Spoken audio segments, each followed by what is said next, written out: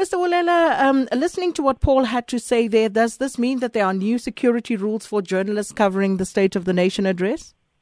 You know what, in short, maybe we can refer to that as just a red herring, because the same approach for managing media in terms of protocols remains absolutely unchanged.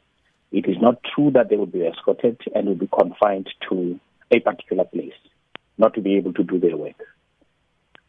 What has happened here is that it seems like an internal notice that has been used, literally that paragraph has been the same over the last 3 to 4 years, which is just briefing the staff in terms of this area is demarcated for the media, so you can't use that place, etc. So that has been now contextualized and distorted.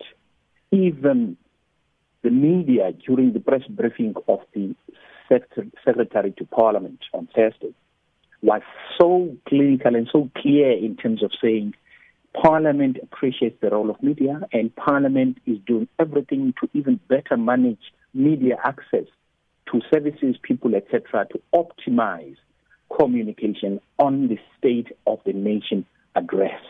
He made that reassurance last week, and that remains the same.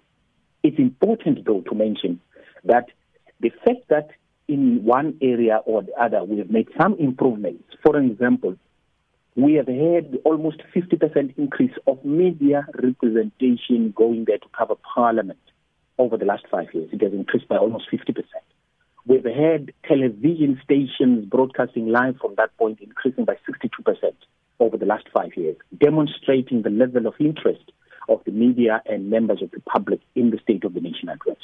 So what has happened is that for inside Parliament, there's only space for 66 journalists in their bay. It's in their gallery inside Parliament. So what has happened is that in the previous years, we did not provide individualized and personalized seat and numbers to accredited journalists. So what we have done this year, because journalists complained last year, what we have only done is to even allocate specific seats in that 66 chamber or 66 gallery of the media to increase the convenience of the media and to make it a point that no people just walk into that space of the media. Literally, everything that has been done over the past few years is continuing to be done now. There's no change in regulations. There's no change in protocols. What is important is that perhaps we need to meet the Parliament, the Gallery Association, so that we can explain and simplify these things. So is there any truth that there would be media squares that would be allocated, and that if journalists want to move between those areas or around there, they would need to be escorted by police? Let me state a few things. The first one is that there are, of course, demarcated areas for various media. We have 740 media workers, which has been a substantial increase over the last 5 years. A great interest which we have this year. There's an area which is demarcated for about 8 or 10 live broadcast vans and OB vans and everything else. Secondly, along the road, along the red carpet, there are areas that are demarcated. We have even, with Public Works, built scaffoldings for the media to be able to get to be in a vantage position to take the best shots about what is going on. They have free movement. They will not be limited. They have never been limited before. But what happens is that when the procession and those things start, you can't have everybody loitering and going anywhere else, because they know that thing and they've been working very well in part. So that is remaining the same. But it's important, Sakina, to understand that the reason why, for example, we introduced this better management of journalists who are going to our gallery or bay is because, can you imagine, you have about 740 media workers going to cover this event.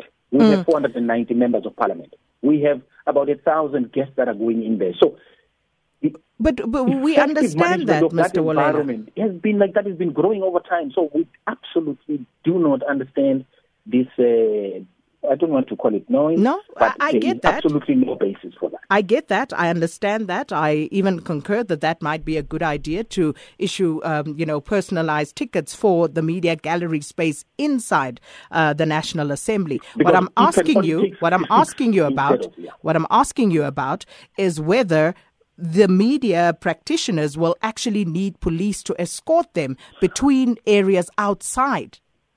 Absolutely no. That has never happened. It will not be happening.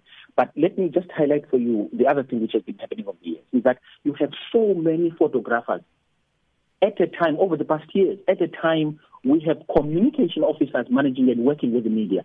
We escort from outside, because remember, we don't have space inside. We take about 8 that go inside at a time and then take them out and go for another batch. That's what we do when this thing is happening at the time that is dedicated for that until the doors are closed. So those processes will continue as they were.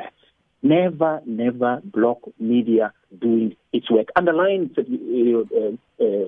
Sakina, you know what's happening? Actually, Parliament has invested phenomenally in terms of creating space for media to work. We're providing accommodation, we're providing support services to media as standard. But so are you saying anyone who's not accredited is not getting in? Are you saying, therefore, that the Parliamentary Press Gallery Association is misleading journalists and the public?